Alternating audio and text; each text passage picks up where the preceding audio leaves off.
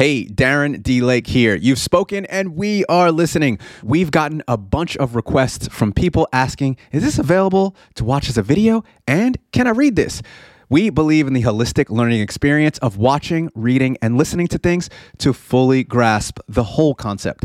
And we're proud to say that this episode and all future episodes are available as standalone YouTube videos and written blogs. Obviously, we want you to keep listening to this podcast, but if you want it in another format, just go to the show notes in your podcast player for the link to watch and read it, or just Google or YouTube search the title and you should find it. Last, we will be slowly updating our back catalog of older episodes to have video and written versions for you, so stay tuned. Let's get into the show. Put, paste, and D-Lake creates. Imagine you want to bake the world's best cake. Base training is like making the sponge cake possible. Speed work is the icing on the cake, and too much icing will spoil it. Not enough, and it's not so tasty. But in the right balance, you have a perfect and delicious cake.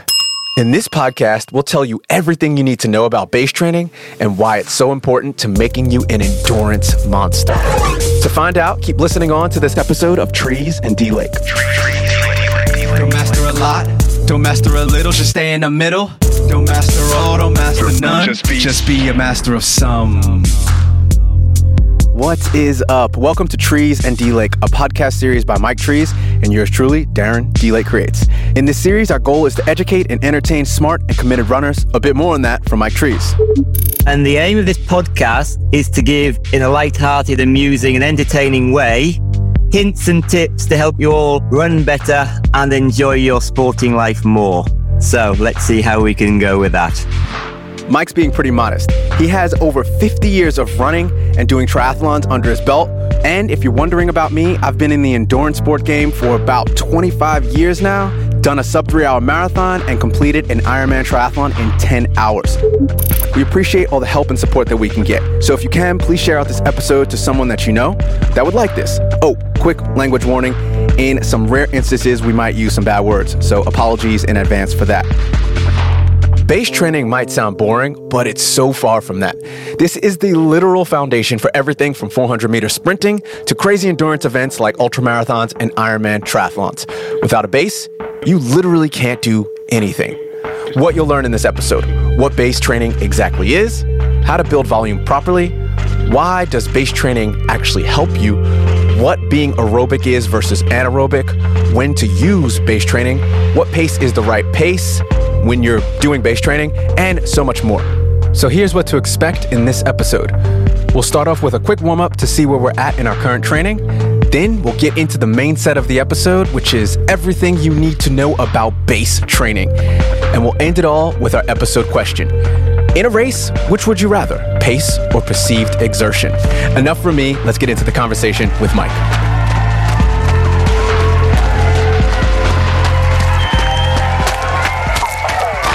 All right. We're going to start this episode off a bit different. We always usually talk about what we're doing training-wise, but let's go back a bit to August. Let's be optimistic. Let's start off on a good note. What was your favorite training session of August? Well, August in Japan is super hot. You wake up in the morning, it's 30 degrees, and the temperature just goes up from there. So my best sessions are getting up at 4 a.m., out the door and starting training by 5 a.m. Before it gets hot. There's no one around. It could be a run. It could be a bike ride. I can't swim that early because I've got to get to the ocean, but it's nice just getting out when the whole world is dead, watching the birds waking up. Still super hot, but any kind of movement that time of day is great. The only downside is, I've got to go to bed at 8 o'clock at night to get the sleep in. So I jokingly say on an evening, my daughter reads to me, then my young daughter, she reads to me, then she tucks me in and I go to bed, not the other way around. So people are waiting for me to say, she reads to me, then I tuck her in and she goes to bed. But she reads to me, then she tucks me and I go to bed and she goes and watches telly with mummy. But getting up early, any early training session. I love training early mornings in August before the world wakes up. What about you? Love it, love it. Me, August here in Sydney, Australia is the coldest month of the year. Lots of 6 degrees Celsius mornings, which is about 40 degrees Fahrenheit for you Americans. Got to keep converting because I obviously am American, and I know we've got some American listeners. But it's a great time to be running. It's a great temperature to be running, and bit dark and humid. The humid cold is a bit. It's a bit cold for me and uncomfortable. But I did a 30K run, and that was an amazing run. 30K is in 2 hours 15, and it was my longest run of the block. And I know you say not to run that long. You know, I go a bit against you. I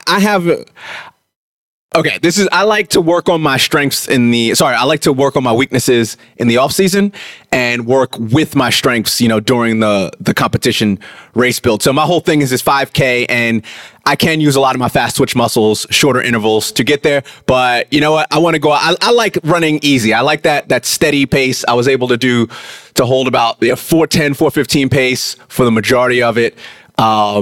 And yeah, it was, I rarely run for distance, but I said in 2 hours, 15 minutes, I'm going to do 30Ks. And it was just perfect. It was a great morning. It was a bit windy, but somehow I was protected from the wind.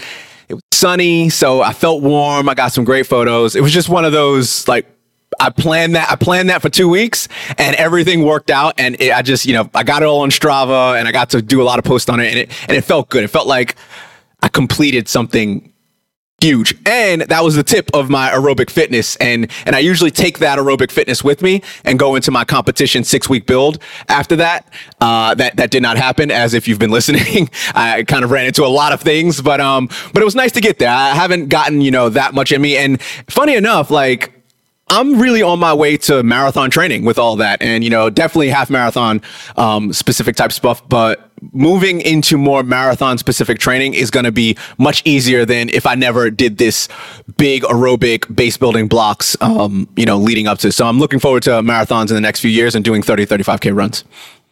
Anyway, I just need to correct you. So I don't say that running 30K is wrong or against it. It depends on what the goal is. So this is what I get lots of questions, people saying, how far should I run? How fast should I run? What should I do? And he said, look, define your goal. If your goal is to run 30K every Sunday and that's what makes you happy, then running 30K is good. If your goal is to run fast or to eat ice cream every day, you need to decide what you want to achieve, what the outcome is, so that nothing is wrong. So when people say, oh, Mike, you shouldn't be telling everyone to change their running form. No, I don't tell anyone to change their running form. All I'm saying is when people come to me saying, I'm trying to run 4 foot, what can I do? And I can give them tips to help them because they want to change. So what I do is I try and help people achieve what they want to achieve. I don't go out and say, oh, unless I see something that's really biomechanically wrong, I tend to just, go with the flow. So that if you like doing a 30K run and that gets the endorphins and makes you feel happy and good, who am I to say it's wrong? It depends on what the goal is, what the objective is. Warm up complete. So, fittingly enough, and I actually did not plan this, it just seems to happen every time. This episode is actually about base training and aerobic base training. And I know you just did a PDF training guide for base training, which I was super excited about when you put it out. It's an amazing guide. So, we're going to get onto that into the episode. Cool. So this episode is everything you need to know about base training. And Mike Trees and I are big proponents of base training. I'd say most coaches in the last 20, 30 years are big proponents of base training, but so many new runners that get into the game, they really think you can sprint your way to, sprint train your way to a 5K, or whatever it is. They think that running needs to be hard and you need to be huffy puffy. Base training, while simple, it can be complex. So let's jump into the complexities or the simplicity of it. We always like to make things simple. I know you have analogies to make it a bit easier to understand. Let's start it off. Give me the general. What is base training? I need to take it a step further back. I've tried to simplify training into some easier levels because there's so many newbie runners that get into it. And as you say, they run too hard or they misunderstand it. They say, oh, I can do a 5K. I'm trying to get to do a marathon. Well, it's not just about completing a marathon. It's about completing it at the right pace, being strong enough to get through and running the 5K at a target pace. So there's different kinds of races, different distances. But basically, anything over 1,500 meters is more aerobically based than not. So 800 is the bottom line where you're doing more anaerobic work than aerobic. So we're talking about endurance sports. Sorry, just want to make it clear. 800 meter on the track, right? So two laps. Go, yeah, 2 laps of the track. That's half a mile. Yeah, half a mile. 1,500 is 100 meters shorter than a mile. We'll call it a mile. We'll call it a mile. Yeah. Yeah, metric mile. And so for the people listening here, we're endurance athletes. So we need a big engine, a big aerobic engine. So I've realized that to get it simple and to get it simply across so that people can get training and do some meaningful training without getting too complex, let's split the training into 2 kinds. Base training, which is an aerobic based training, and preparation for races. So the ideal, and these are not my ideas, I've cobbled together these ideas from a lot cleverer people than me. I'm just looking at the science and the research and trying to simplify it a little bit while adhering to scientific principles. So the aerobic training, the base training is aerobic training. It's designed to make your engine bigger. And if we can do that for as long as possible, that's the ideal. So if you can do it for 6 months, that's better than 4 months. 3 months is still better than 2 months. I would say 10 weeks is about the minimum time you should devote to a base training plan. I like to work around about 12 to 16 weeks if I can. But it's not always practical because people race as well. When would you implement it? So let's say, because you obviously... And not to derail this, but I think it's very important to know when to do a big base training block, because you can do base training throughout the season. You can do a week of base training. You can do 6 weeks. So when would you do it based on your A race? So if Ironman is your A race, right now, when would you do the 16-week base block?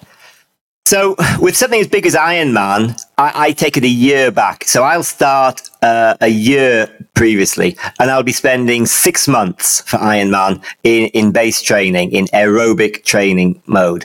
And all I'm doing is focusing on becoming aerobically efficient, building the aerobic engine. And people are starting to call me an aerobic monster. I'm nearly 60.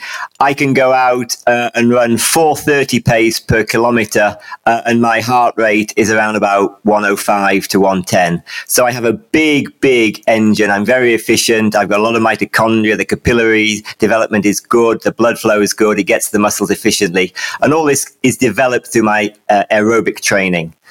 And then what you need to do as well, just to understand the base training a little bit more, is you then get race-specific work. So I've developed plans as well for runners that actually target their specific races. But it doesn't matter what distance you do, 1,500 meters, the metric mile, whether you're doing 5 kilometers, 10K half marathon, base training is the same for us all. We can all do the same base training, build up the aerobic engine. And then when we do the race-specific work, we then focus on running specific sessions to get used to the 5K speed, the lactic will develop in a 5K, or you'll do some intervals at a longer, slower pace for the marathon because you need to be more efficient at longer, slower running, and you need to be better at fat burning for the marathon and more efficient. So the training after base training separates. So what I do is the way I coach is everyone does the same training, whether they're running a marathon or a 1,500 in base.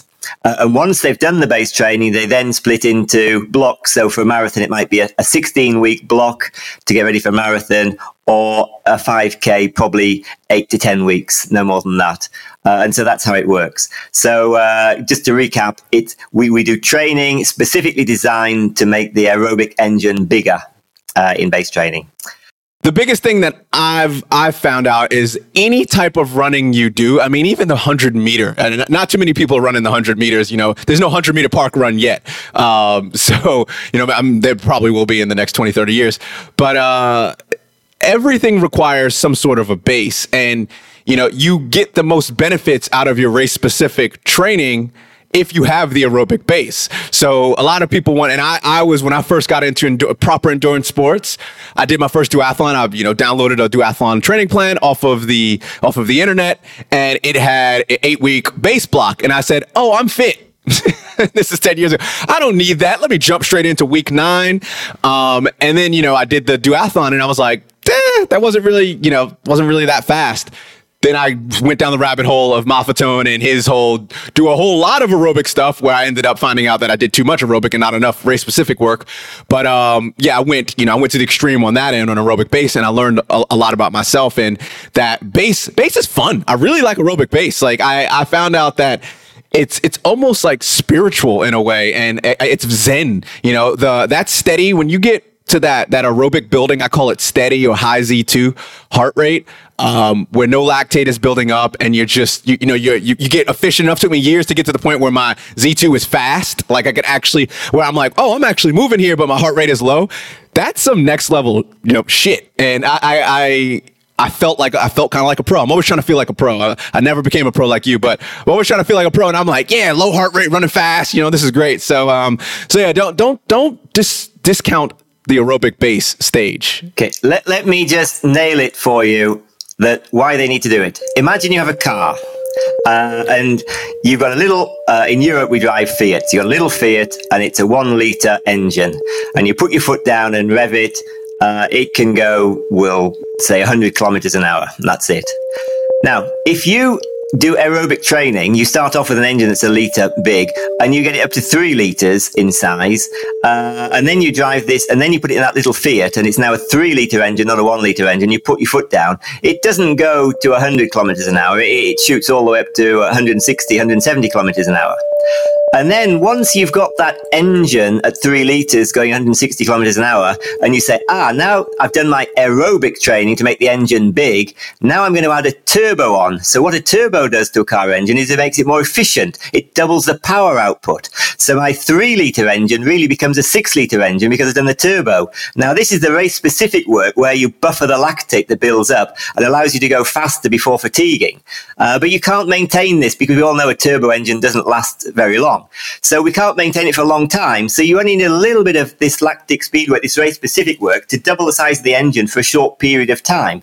But it's a short-term benefit. But the car suddenly goes from a little 1 litre engine doing 100 k's an hour to a 6 litre engine equivalent of doing 250 k's an hour. So you can see that we add the base on, we make the engine bigger, and then we put a turbo onto the engine with the race-specific work, and that's where we really get the whole thing put together and race well. So those guys that say, hey, I'm fit, I don't need this base stuff, I'm already got a good base, you're missing the fact that you can make your engine bigger. And those guys that just do base all year round, sort of, well, I don't really, Maffetone says base. Well, he does, but he does add a little bit of speed work in there as well, if you look at the details. People that do too much base, they make the engine bigger, but they don't know how to handle it. They don't really tune the engine properly and take it to the levels that it could be raced at. So you need both. You need both the base training and the race specific work. Now, for healthy living, if I was to pick one and say, well, I don't race, I just want to be a healthy guy and live a long time and enjoy quality of life, base training all year round. Forget the other stuff. You don't need it. For just enjoying life, just enjoying your sport and being strong and healthy, you could live on base training all year round. But you might get a little bit bored. Yeah. Let's go back a bit.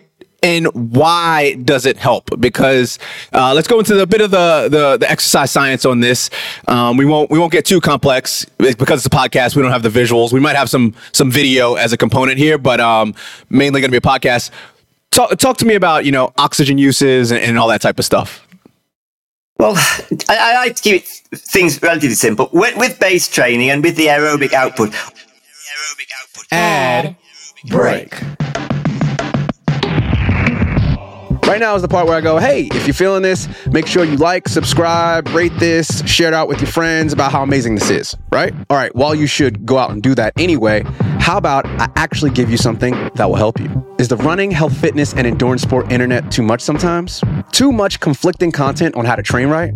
or you just don't have the time to read and watch the latest trends on how to, carb cycle for your next marathon. Don't worry, I'll take care of all that for you by showing you how to train, race, and live 1% better consistently. To do this, just sign up for my free D-Lake Runs newsletter. I figure out this whole 1% better thing so you don't have to by scouring the endurance sports internet's deepest and darkest corners. Go to dlakecreates.com/news, spelled the normal way, NEWS, to be inspired and motivated on the regular. And back to the show. Talk to me about, oxygen uses and all that type of stuff. Well, I like to keep things relatively simple. With base training and with the aerobic output, all we're doing is we're working at an area that's training using oxygen to fire the muscles. So there's no lactic building up. There's no byproducts. And we're using fats for fuel generally. And this is a nice, clean way of burning energy. And doing this, research has shown that you'll develop more mitochondria, which help get the oxygen to the muscles, and the capillary development improves. I finally found out, and you're an exercise scientist, you probably know this, but I kept hearing mitochondria, kept hearing about the capillaries, didn't know that. I know mitochondria is the powerhouse of cells, as everyone learned in probably 5th grade science, biology. But what happens is, and you could probably help with this analogy a bit better, is you have to, so if you think about a hose, your blood, think about your veins and your blood or arteries or whatever it is that the blood's going through. Your blood's delivering the oxygen to the muscles, okay? And you are trying to make, what is it like? You're creating, so let's say when you're out of shape, you have really big bubbles that connect. And those are that's the capillaries or the mitochondria. You're trying to make more of them. So it's the same. Obviously, you're not making your veins bigger. You're not making your arteries bigger. You're just creating the connections. Imagine in England, we have like A roads, B roads, C roads. You got a little C road, which is a little country road that's very narrow and very slow, and you get from A to B along it quite happily. But if you build a motorway, or you call them a freeway, it's like a super highway. So by getting the mitochondria and the capillary development maximized, you're building these super highways so that the blood can zoom along them pretty efficiently and get to the muscles more efficiently, rather than going along these little by roads. So it's helping you get the oxygen and the fuel-rich nutrients to the muscles much quicker and more efficiently. At the same heart rate, that's the main thing, so that your heart isn't actually stressed anymore. So we're keeping a nice low heart rate, but it's super efficient because the heart becomes bigger and stronger as well, so it can pump more blood volume in each go. So every time the heart gets bigger and stronger, you have a much better capillary development, and each pump pushes more blood around the body, so it works more efficiently. So that's why, for example, I have a heart rate, very low heart rate when I'm running. But to get this, what people miss is its consistency. I've been running 50 years, and I keep telling everyone that I started when I'm 9, I'm 59 now, and I've been consistently aerobically training for 50 years. And yes, I can categorically say that over that period of time, my working heart rate has got lower and lower at the same pace. So the first time I got a heart rate monitor was actually in my 30s, because I think that was about the first time they came out.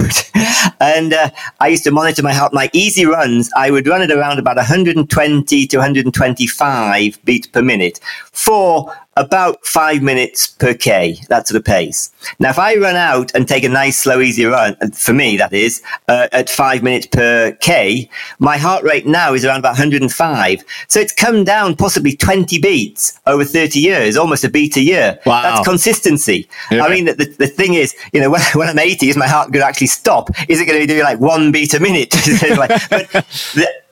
There comes up a point of diminishing returns and old age and hardening in the arteries and lots of other factors will take their place. But yes, I've shown and can categorically say with athletes I coach that your heart rate will consistently come down over time if you keep working at aerobic training, but it's consistency over time. Getting injured, you spend 6 weeks training, you get injured, you're out for 6 weeks, you're back to square one. It takes you 6 weeks to get back to where you were. So it's how can you consistently train without having unplanned breaks over a long period of time?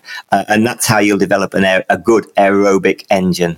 Sorry to totally derailed it. My apologies. I just wanted to clear up the whole mitochondria versus capillaries, because we hear this, and if you're not science-based, you don't understand biology, it is confusing. And it's just those two phrases they might be said a bit more. You might, hopefully we don't talk about them anymore, but it's just more you need to understand that in the context of all that. So yeah, back to the oxygen use and how we process that and the metabolism. So basically, that's what all we're trying to do is we're just trying to, through the training, keeping it simple, is by running at the correct pace, we'll develop this aerobic capacity the best. And Dr. Maffetone actually, was one of the first guys to actually specifically talk about this with his math theory, 180, minus your age. He found out through experiments and testing seemed to be about the right pace to run at to develop this maximum aerobic function, as he called it. So MAF stands for maximum aerobic function. And he did the test on young guys, and so it tends to be more efficient with younger people. And over time, they have corrected it a little bit. But math theory says 180 minus your age. So if I'm 50, 180 minus 50, my maximum aerobic heart rate would be about 130. So he'd say, get out there and do lots of running. Don't exceed 130 beats per minute. And don't use that as your average. He says don't exceed that. But we find that in hot climates, it doesn't quite work. And some people have a very high heart rate. It doesn't work. Some people have very low heart rates. And what I did, I looked at this and my runners, and now that I'm on Instagram, I've got so many followers and it's easier for me to calibrate. I'll put a post asking a question on my story. I'm getting 8,000 replies and responses. So I'm getting a lot of data, and I'm finding out that as people are messaging me that if you know your maximum heart rate, it seems to be a little bit more efficient to use maximum heart rate minus 40. It's basically modeled on math theory. So I'm not a genius or rocket science. Dr. Maffetone is the genius that's come up with the idea. But I found that if people actually know their maximum heart rate, and a lot of people do these days, then the theory fits a little bit better. So my idea is I'm at individual, maximum aerobic training heart rates is maximum heart rate minus 40. So my maximum heart rate is actually 170, and then 170 minus 40 would give me 130. According to math theory, I'd be around about 121. So there's not a lot of difference, and it shows they're both in the same ballpark. But for some people who have a really high heart rate, this could be more efficient. So I'm not saying one's better than the other, but it helps you play around. Some people don't want to go out and find out the maximum heart rate, because I get questions, how do I know my maximum heart rate? And I said, well, you've just got to go out, run about 3,000 meters and make sure the last 400 meters, if possible, uphill, and you are actually pushing it. And when you can't go any further, run another 100 meters. So check with the doctor that it's safe to do so. Yeah, it's painful. That sounds dangerous. To max. You literally run until you can't go anymore. That's how you find out how hard your heart works. Yeah. And a lot of newbie runners don't want to do that, so they're happy to take math theory. A lot of serious guys who really want to push it happier to find out their maximum heart rate and test it, push themselves to the limit and use that. So there are different methods to work out. And then Polar designed back in the 90s the 5-zone model that pretty becomes standard these days. And it was pretty much Polar heart rate monitors that did the early work. And you have zone 1, 2, 3, 4, and 5. And that's another example that you put in your theoretical maximum heart rate 220 minus your age into the model, and then you work the zones out. I'm assuming that people listening to this podcast have come to us through my Instagram page and have a little bit of understanding of the 5-zone model, because to keep explaining everything right back to the basics would be here forever. But if you don't know anything about the 5-zone heart rate training model, just Google it. There's so much information. But that's another way of checking. And by the 5-zone model, you want to be training in zone 1 and 2. And really, Polar actually had you up to zone 3 on their model. But recently, a lot of scientists are sort of saying, well, zone 3's a grey zone. It's probably a little bit too fast for aerobic training and not really fast enough for anaerobic economy training. So zone 3 has become what's known as the grey zone these days. We don't talk about it as much. Let's not go that far, because we actually we might talk about the gray. We might talk about the gray zone as its own. We can talk about the gray zone, because I am obsessed with the gray zone. We can talk about the gray zone on another podcast. Let's bring it back to the base training. Obviously, we now know what's not base training. To make it easier, so base training in the plans for people that I'm giving. So I've thought, what do we need? We need a lot of aerobic training, so well over 80%. Matt Fitzgerald sort of coined it, really, or made it famous. He'd been around for a while, but he sort of coined it, the 80-20 rule, that it seems to work in everything, in economics, in life, that in the way you eat. I eat healthy 80% of the time. It's okay to have junk food 20% of the time. You train in the aerobic zone 80% of the time. It's okay to go a little bit over 20% of the time, sort of thing. So in my base training zone, we're doing at least 80% of the work at nice, easy aerobic paces, zone 1 or zone 2, as people might say, or maximum aerobic heart rate, the MAF or IMAT pace. So nice and easy. It should feel easy. You should be able to talk if you want to talk, and you should be able to breathe through your nose if you want to. I'm not saying to breathe through your nose. I breathe through my mouth all the time, but you should be able to get enough oxygen through the nostrils quite happily. So it's a very easy pace. If you're grading yourself out of 1 and 10 being absolute maximum, can't go any harder, and 1 being sort of walking very slowly, it's a 3 out of 10. So it's a nice, easy pace to work out. Then just doing that, I think, is a little bit too simple. We need a little bit of strength and conditioning. So in my base training, I like to put a little bit of strength and conditioning, because running is very bad at building up muscles and muscle mass. So we need some strength and conditioning, some core work, some gym work to build the legs and strengthen the legs. So I put a little bit of strength and conditioning in. Then we need another big word, neuromuscular activation, which people hear a lot. It really means a little bit of sprinting. That's all we're doing. We're getting the legs to work quicker. We're just trying to activate the fast twitch muscles as well. In our legs, we have fast twitch, and this is very simple, fast twitch and slow twitch muscle fibers. And the slow twitch muscle fibers are the ones that basically carry us a long way doing the long, slow aerobic running. And the fast twitch muscles are the ones that are good for sprinters. But even as long distance runners, we still need to maximize our fast twitch muscles as well. So we do a little bit of strides and easy work for very short distances, probably only 10 seconds of striding, long rest, just to keep that going. So that's a simple plan, would be lots of easy aerobic work, interspersed with a little bit of strength and conditioning, a few strides, a bit of stretching, and once in a while, throw in a 5K run, because it never does anyone any harm. It's perfect. VO2 max work. It develops your maximum capacity, the top end work. And then you've got a nice rounded base training plan, as I would see it, very simply put. And getting on to sales talk, if people think I've talked far too quickly and didn't understand it all, I have put together a base training plan, and the link's in my bio in my Instagram page, and all for the price of a cup of Starbucks coffee. So super cheap, and it's a 30-page document with photographs, tips, and all sorts. And it's a training system that will guide you through base training. So it will cover everything I've just said now, but in more detail and simpler and easier to understand. All right, go out and get it. Go out and get it. That's a direct action and call to action. Yes, call to action, because this is something that actually, funny enough, you find it in all training plans, but you don't see just I haven't yet to see a devoted base aerobic training plan.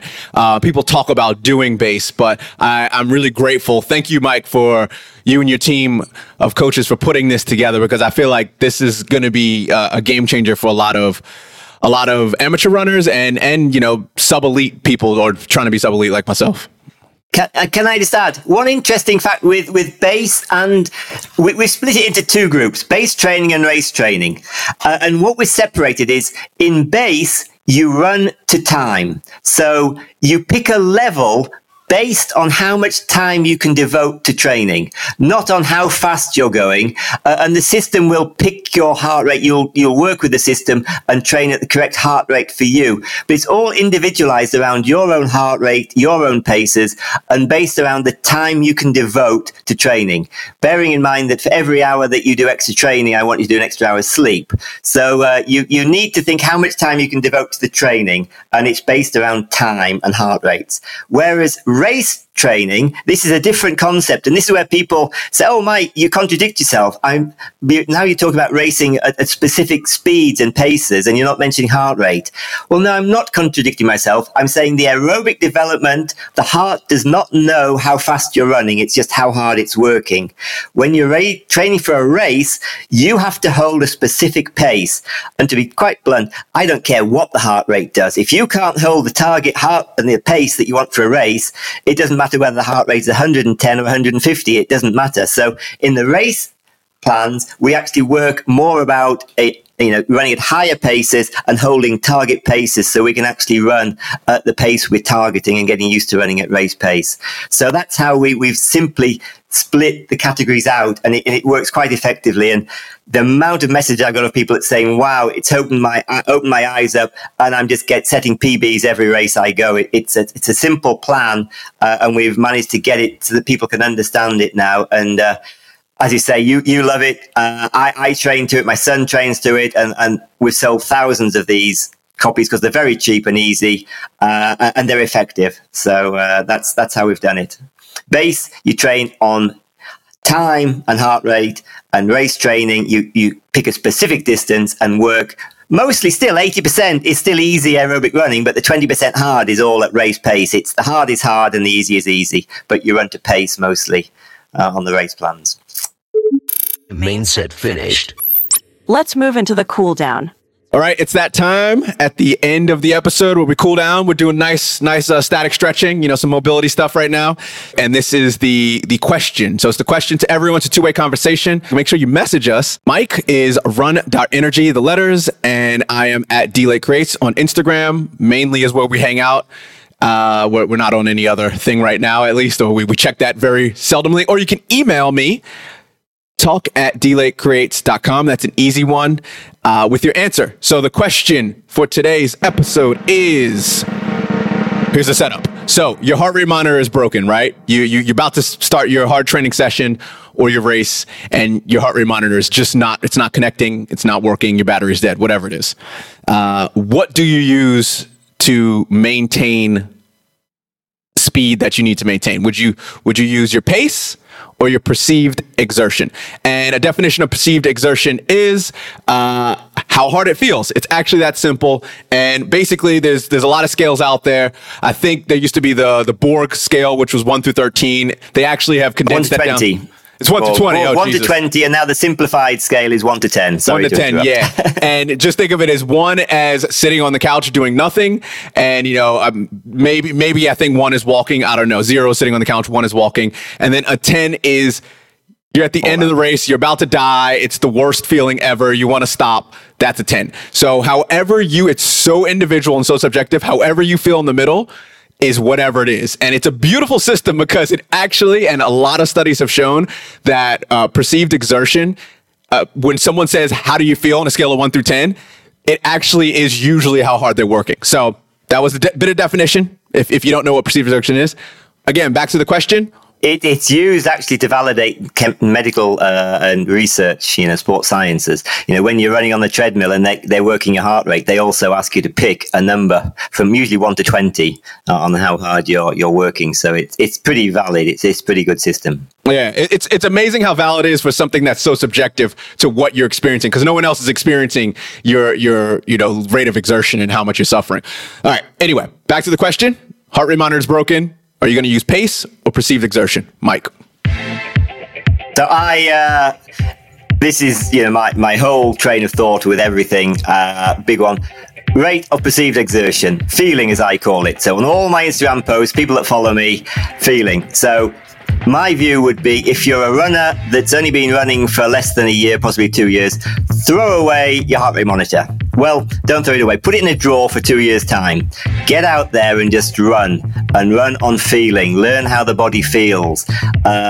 There's too many people that, the heart rate say, we've got a program in England. It's like, computer says no, computer says yes. So it's like, if the monitor says go quicker, they go quicker. If it's, I'm running 420. I've got to run 430s today. I've got to slow down.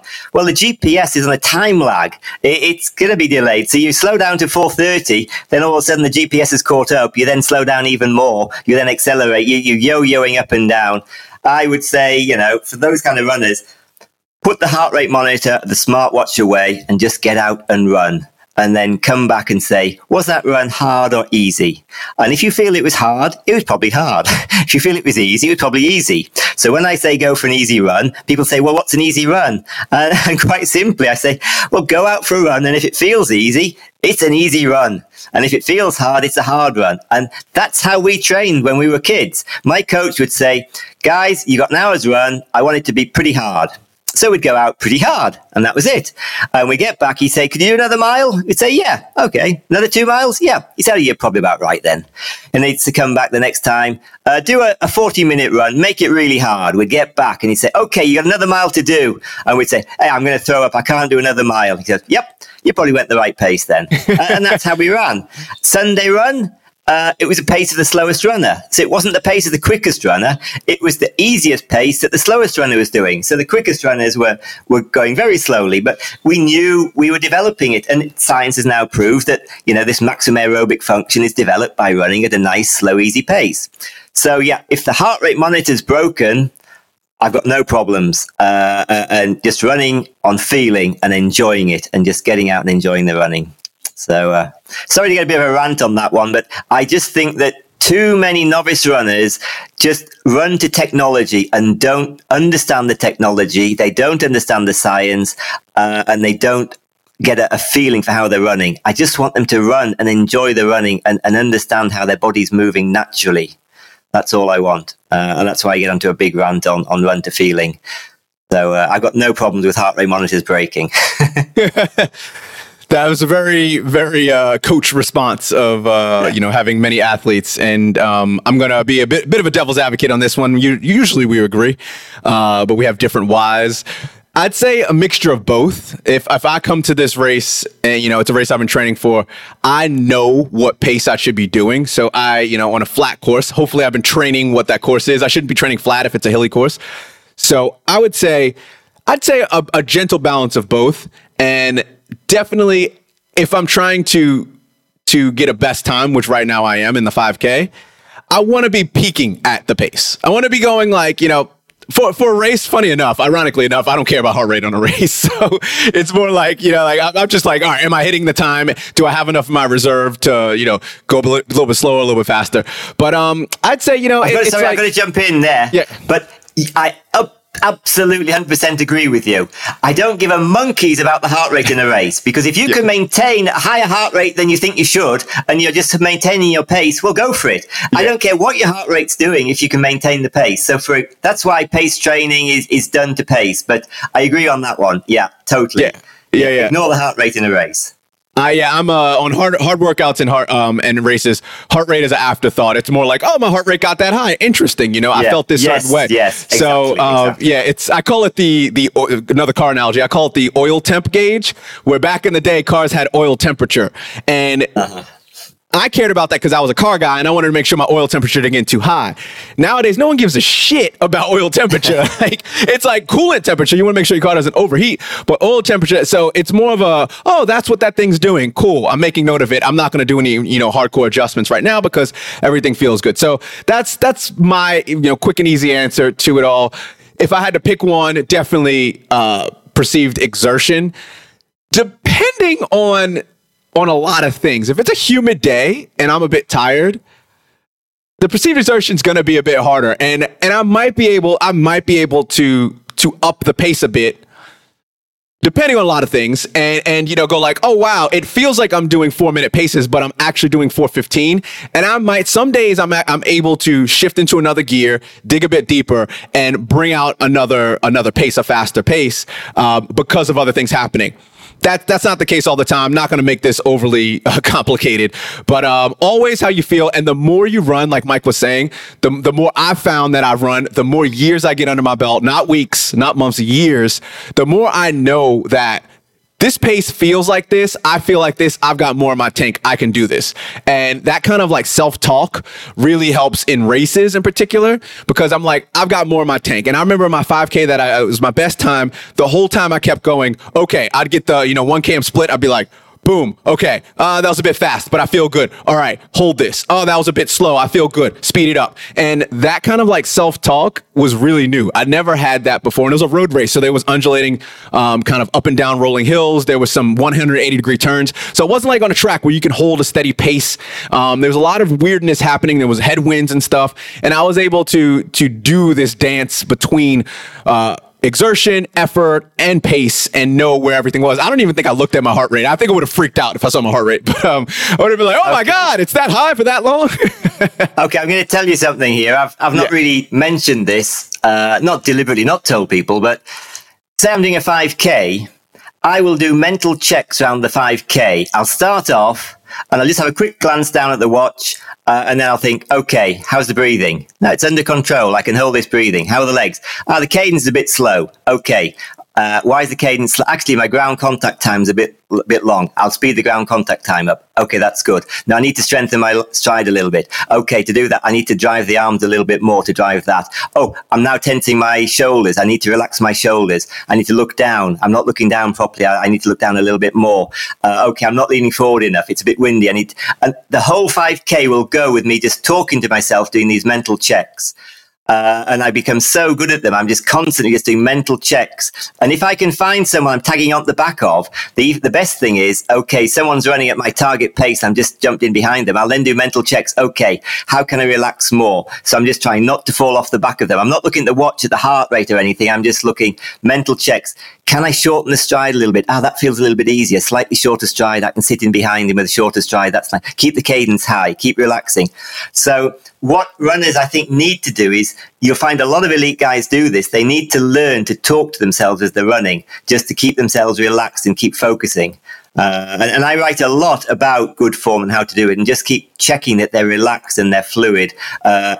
Are they struggling? And seriously thinking to themselves, actually, this breathing is quite hard. Can I seriously keep this breathing rate up for the next 5K? Probably not. Okay, I'm going to knock it down a tad. Can I keep this pace up? Probably can. That's how I get through a race. And it's very rare that I look down. I might look down in a marathon because I'm getting bored. It's like, we're only 21 Ks. The heart rate. 150. That's quite high. Oh, well, keep on running. But I don't actually adjust anything because of the heart rate. I'm just sort of thinking, that's up today. Probably a bit hotter, maybe dehydrated.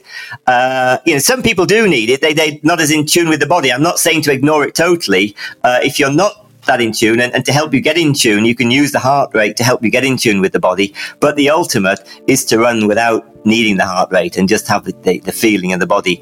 And it's good to know the pace, even if it's old school, when you just run each kilometre and you go past the kilometre mark and just look at the time on the watch to check you're on target with the pace. But talk to yourself when you run. That's my advice. Let's go. Welcome to the show. I'm your host, Aaron So, aka D-Lake. Tips and tactics you could train like a pro. This cast to help you run faster than you could go. All the PRs you could beat, of course, records that comes in your upcoming season. Right? Don't you agree? Endurance sports, a metaphor for life. That's that metaphor, baby. Eating clean so you can rest and sleep all night. Don't master a lot, don't master a little, just stay in the middle. Don't master all, don't master none. Just be a master of some. This episode is brought to you by Energy Coaching, which is Mike Tree's coaching service. Mike coaches beginners to pros and all levels in between. No one is too fast and no one is too slow. All the coaches have a desire to learn and improve with their athletes. Energy Coaching focuses on the 1500 meters to marathon running and triathlon training. Energy Coaching is usually overbooked, so Instagram and this podcast venture, Trees and D-Lake, gives Mike and the rest of his Energy Coaching team a way to reach out to more people and help them. Contact Mike and his team at nrg-coaching.com for more info. That's the letters nrg-coaching.com, no spaces, for more information. Time. Time is a resource that no one can make more of, not yet at least. So we appreciate you taking the time out of your day to listen, watch, and generally consume all of this stuff. Accessibility is pretty cool nowadays, so we have a transcript for all of the episodes. Make sure to go to the show notes section on this episode, on whatever podcast player you're listening to, or you can go to the description of this video on YouTube, or just go to dlakecreates.com/transcripts. All of this was produced in Sydney, Australia, so I acknowledge the Gadigal of the Eora Nation, who are the traditional custodians of the land. I pay my respects to the elders, past, present, and emerging. A lot of people ask how they could support us, and I think the easiest way is to just share this out to people you know that would like this. So whether it's a podcast link from Apple Podcasts or Spotify or Google Podcasts, whatever you're listening on, or you're watching on YouTube, send them the link, or even, the Instagram post, my newsletter, blog posts, etc. We try to make it super accessible. The second easiest way is to rate, like, or subscribe to this podcast and or video on YouTube, or even subscribe to my newsletter. If you have any feedback, feel free to hit me up, talk@dlakecreates.com. That's the letters TALK @dlakecreates.com, spelled all the normal way. Train smart, race, and live easy. Peace.